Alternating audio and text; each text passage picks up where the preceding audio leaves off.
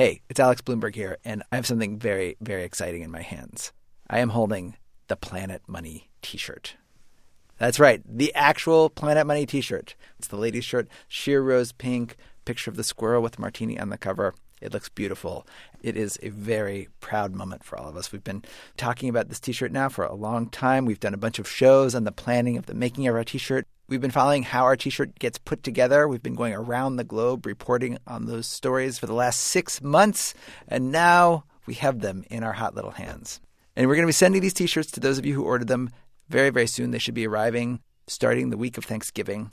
And as promised, we are going to be spending the next couple of weeks telling the story of how this t-shirt came into being. Our t-shirt was touched by people all over the world, people in rich countries with advanced degrees, people working for some of the lowest wages in the world. It traveled over 20,000 miles to all these different countries, 3 different continents, and we will take you to all of them. For example, the women's shirt was sewn in South America, in Colombia, where Marianne McCune was there to see it. This is your t-shirt? It says Planet Money, Planet Money, Planet Money. What is Planet Money? Planet Money is the name of our show. Ah, okay. They show in the radio. Yes. Exactly. The world will soon know our name, people. The men's shirt was manufactured in Bangladesh, where Caitlin Kenny was there, and found that the garment industry is so huge there that English garment words have entered the language. Words like side seam and silhouette. Side seam, silhouette, bottom rolling. Planet Money. Wow. That's the name of our show. These are our t-shirts. Container ships hauled our shirts and the materials they were made from all around the globe. And Jacob Goldstein was there when the shirts finally arrived on American soil in Miami. They made it. The Planet Money women's t-shirts are here. And trust me, that's as excited as Jacob gets. And we are going to take you to all of those places, hear all of those stories. But before all that, of course, is the place where our shirt was born. Our t-shirts are 100% cotton. And today, in the very first installment of our t-shirt series here on the show, where our cotton came from. Now, we thought this would be a pretty easy question to answer, but it turns out even when you make the shirt yourself, tracking your shirt back to the cotton field where it was born is really difficult. Robert Smith and Jess Jang were on Team Cotton, and finding the place where our cotton came from was sort of like solving a mystery for them. It took a lot of detective work. Take it away, guys.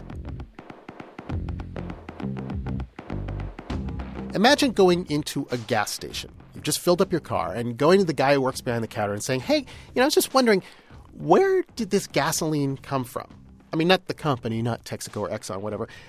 I mean, exactly where was the well that produced the oil that got refined into my gasoline? Or going to a car plant and asking them, where did they mine the ore that made the steel that went into that car door? This is how we felt a few months ago when we started to ask a pretty basic question about the Planet Money t-shirt. Where is the farm? Where is the farm that made the cotton that made our t-shirt? And people just laughed when we asked this. Even the Jockey Corporation. Now, they're the company we're working with to make our t-shirt. They helped us find the factories and all the players, but even they couldn't tell us where the cotton came from. But they did recommend a place that we could go to find the answer. It's a place halfway around the world, a factory in Indonesia called Indorama. And so we packed our bags and we went. Anil Tiberwal, he's the chief sales guy at Indorama, and he met us at the factory gate. There is this sort of amazing smell here. It's a cotton smell. It does smell natural. This is natural. If you go to the cotton fields, pick up a ball, smell it, it's almost similar like this. A little bit like the earth where it came from. Anil told us, come with me. I will show you where your cotton came from. And so he brought us into this warehouse. Actually, it's like 2 warehouses, and they are giant. It is humid in there. It smells like yeast, and there are thousands of bales of cotton stacked all the way to the rafters. And there's little signs on each one that says where the cotton came from. And it's like the United Nations back there. You got Brazil, you got Greece. They happen to wrap their cotton bales in blue plastic, just like their flag. We also see giant columns of Australian cotton, columns that are 2 or 3 stories high. Anil said that he thought our cotton for our t-shirt probably was all the way in the back. And he brought us back there, and I got to say, it came from a pretty surprising place. Is this from Arkansas? Memphis. This is Memphis. Oh, Memphis. This is Charlotte. This Same is all. lot. It will be same lot. We won't mix Is this Charlotte all the way up? This whole lot of bales is American cotton. There's a little tag on each and every bale, and I see Marmaduke, Arkansas, Halls, Tennessee, Lyon, Mississippi. It's like going on a road trip down along the Mississippi River Delta. Now, this, on the face of it, does not seem to make much economic sense because of all the countries in the world, there are hundreds of places that can grow cotton. Any place that has warm weather and enough sun and the right soil. There are places that are much, much closer to Indonesia that can grow the cotton. Places where the land is cheap, where the labor's cheaper. So why ship a bunch of cotton from the furthest place away that you can find from Indonesia? Why does this place get so much cotton from America? And guess what? They are ordering more every day. Today I have decided to buy 2,000 tons of American cotton for 2014. Just today you did? On the phone, without even seeing the crop, because the crop is only going to come out next year. That's Anupam Agrawal. He's a big boss around here. And to understand why, in his eyes, American cotton is king, you have to understand exactly what they do at this giant factory in Indonesia. Indorama is a spinning plant. They take raw cotton and they spin it into yarn. Okay, yarn. Yarn. Whatever image you have in your head, just forget about it. Stop thinking about grandma's knitting scarves. Yarn in the textile business is the stuff you and I might call thread. But they do not call it thread. No, they yell at you whenever you call it thread. So look closely at your T-shirt. See those tiny little lines? That is yarn. It's the stuff you knit or weave together to make fabric. And you can tell we're speaking about yarn in sort of an odd voice because yarn, once you look into it, is incredibly complicated. Randy Schelling is one of our advisors from Jockey, and he told us that when they design a T-shirt, they spend a lot of time creating the perfect yarn with just the right qualities. You have the twist, the amount of twist, the direction of the twist. They even specify fiber content and something called tenacity. Newtons per text on the yarn. That's a relationship to the size of the yarn and the amount of strength. So that's if you tug on it, if it's going to break. Right. We asked Randy how many different kinds of yarn you could come up with, and he said basically the number is infinite. So we asked him, what about the Planet Money yarn? Can we have a copy of this spec sheet for the yarn so that, we could post it on our website, show you exactly what kind of yarn is in our T-shirt? No, I don't believe so. That's our special sauce. That was Randy's boss, Marion Smith, at the end there. He says that yarn is a trade secret. They share it with nobody. Not us, nobody. It's like the recipe for Coke, only so much softer on the skin. The reason all this obsession and secrecy about yarn is that yarn has to be perfect. There's 6 miles of it in your T-shirt. 6 miles. And it all has to be exactly the same thickness, the same tenacity, the same strength, or else the Planet Money T-shirt would feel funny. It wouldn't fit right, and it would warp. Creating the best possible yarns in the world, you need the best possible cotton. And this is why Anupam Agrawal and everyone else here at Indorama loves American cotton. It's the best, and I can say that as a Canadian. The American cotton is long, it is strong and fairly white, everything you want in a cotton. But more important to the folks around here, it is consistent. When you open bales of American cotton, you know exactly what you're getting. And that's important because Indorama makes all this perfect yarn with perfect robots. Lots and lots of expensive robots. And as you may well know, robots hate anything that is not consistent. So Anil takes us into the plant itself. It's big as a football field, and there is hardly a worker in sight. These are beautiful machines. They are like immaculate. And very expensive. Very expensive, he says. And here's what all those machines do. The cotton gets sucked into sort of a long, thick rope. It's like an infinite ponytail. And this ponytail dips and swirls above our heads. And I reach out and grab a little bit of it. Feels like cotton candy. It's so light. And if you touch it, it almost falls apart. It's so fragile. And now the twist. Literally the twist. This ponytail starts to speed up, starts to spin and twist. And suddenly this big, thick ponytail is very thin and extremely strong. Indorama puts out enough of this very strong yarn to make a T-shirt every second. That's enough yarn in a day to circle the globe 24 times. It took us a long time, but we did that calculation with Anil. Now, occasionally, this yarn will break, and this is where the few workers in the plant come in. There are these women, they have long headscarves, and they come up to the little broken piece of yarn, and they literally just sort of snap it with their fingers, and they twist the broken yarn pieces back together.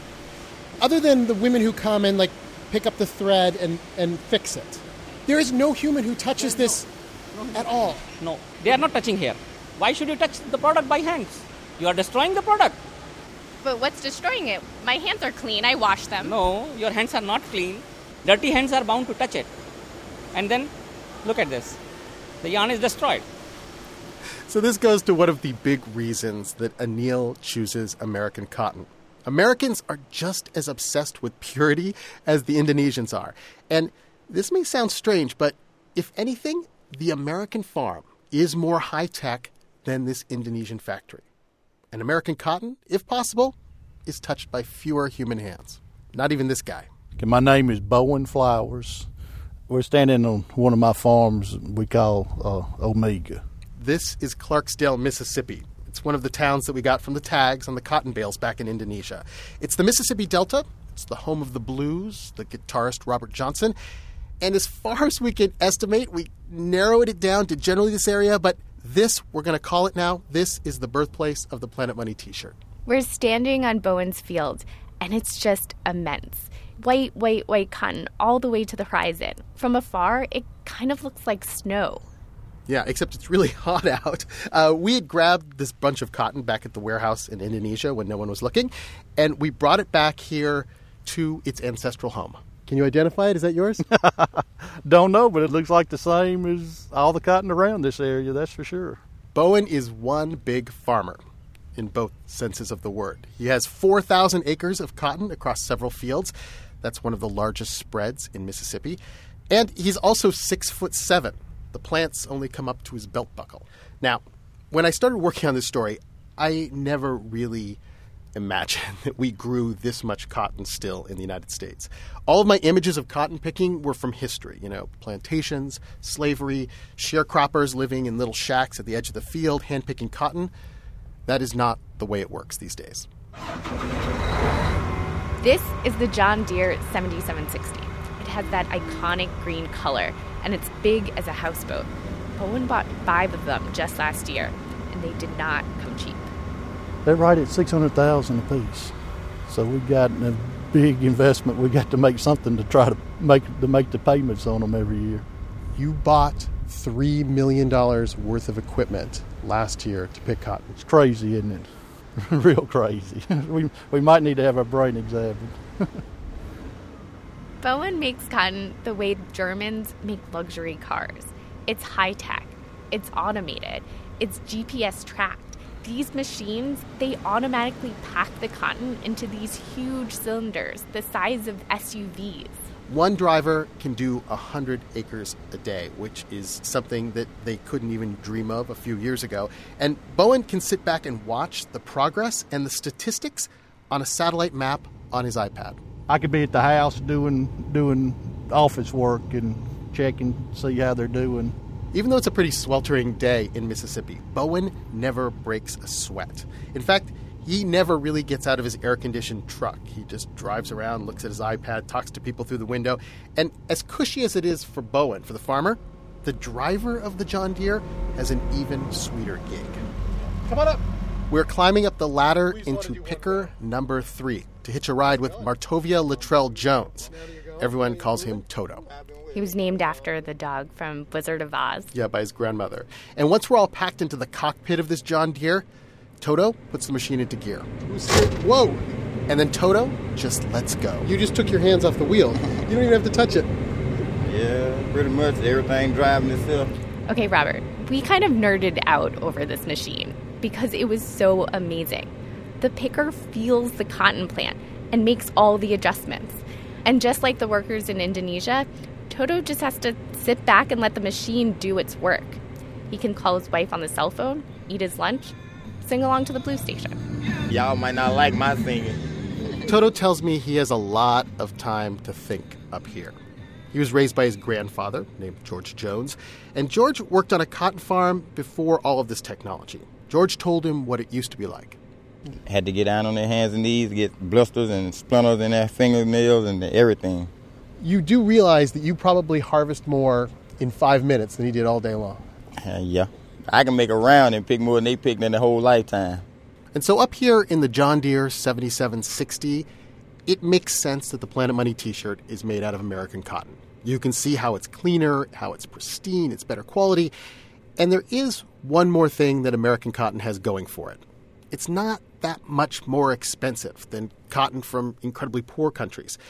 And this gets to the final reason why America exports more cotton than anyone else in the world. According to a lot of people, our competitors especially, the United States cheats. The United States stacks the deck. And we do that with a very complicated mix of subsidies and other kinds of support from the U.S. government. We called up Pietra Rivoli. She's been sort of an inspiration to us on this project. She's an economist. She wrote a book called The Travels of a T-Shirt in the Global Economy. And she says that as much as possible, the U.S. government has taken most of the risk out of farming. And let's just think about that sentence for a little bit. Farming is one of the most risky businesses there is. I mean, it's in the Bible, right? Plagues, blights, droughts. The U.S. government basically has a program for every one of those. There are bad things that can happen. Prices can fall. There can be too much rain. It can be too hot. It can be too cold. A lot of those risks are protected against by government programs, particularly insurance subsidies. So basically they give them cheap insurance. They give them cheap insurance. And as they say in the late-night infomercials, that's not all. The government, they also send a check. They send a check, straight-out subsidy. It is a complicated formula. We went over all of the books with Bowen Flowers. But we estimate that for the 4,000 acres of cotton that Bowen and his family farm this year, his operation could be expected to get around $100,000 in government support. As for next year, it could be a whole different story. Right now in Congress, they're debating the newest farm bill. And farm subsidies, they're definitely on the chopping block. I don't really know what's going to happen, but if we hadn't had it in the past, I know there wouldn't be cotton in this area. And to be fair, other countries also support their agricultural products in various ways, but nobody, I got to say, does it as effectively as the United States of America, where you see subsidies and technology combining into this tightly linked team. It's almost an organism. You know, you take, for example, the $600,000 John Deere pickers that Bowen bought. It's a huge investment. That would be risky for any small businessman. But because the government has removed much of Bowen's other risks, he can not only buy the machine, but also look at getting a larger farm to use all those machines on. And because Bowen is willing to make that investment, John Deere is willing to make new and better models every few years. And a bunch of guys in Indonesia get clean, consistent cotton at a bargain price. Now, from the outside, this looks like a private market at work.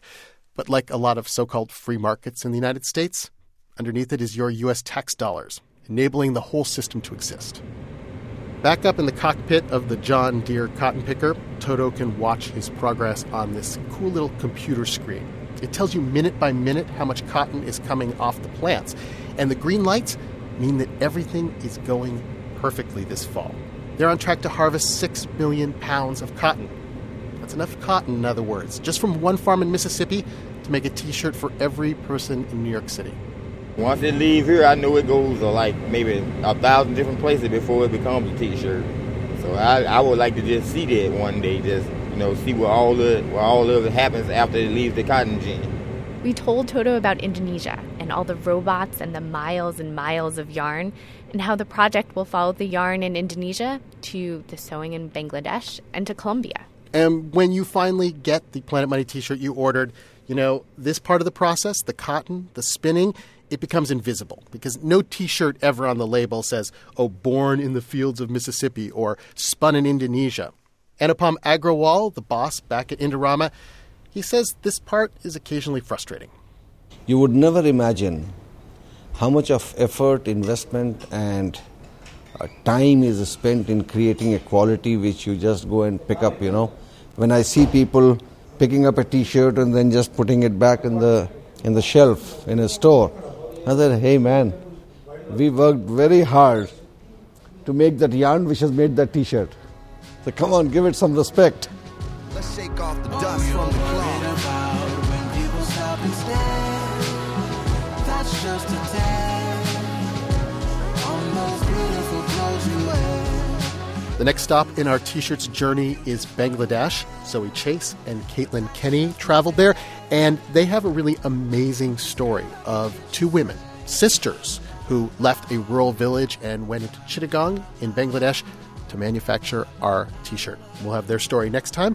In the meantime, we are always interested to hear what you think of the program. You can email us at planetmoney@npr.org. Or find us on Facebook, Twitter, Spotify. I'm Jess Jang. And I'm Robert Smith. Thanks for listening. Yeah, that's the thread that helps us move ahead. Your hunger for affection will always be fed. Thank God we never sped and let love take its course. It's what's inside of us, no need to outsource. When people stop and stare, that's just a tag.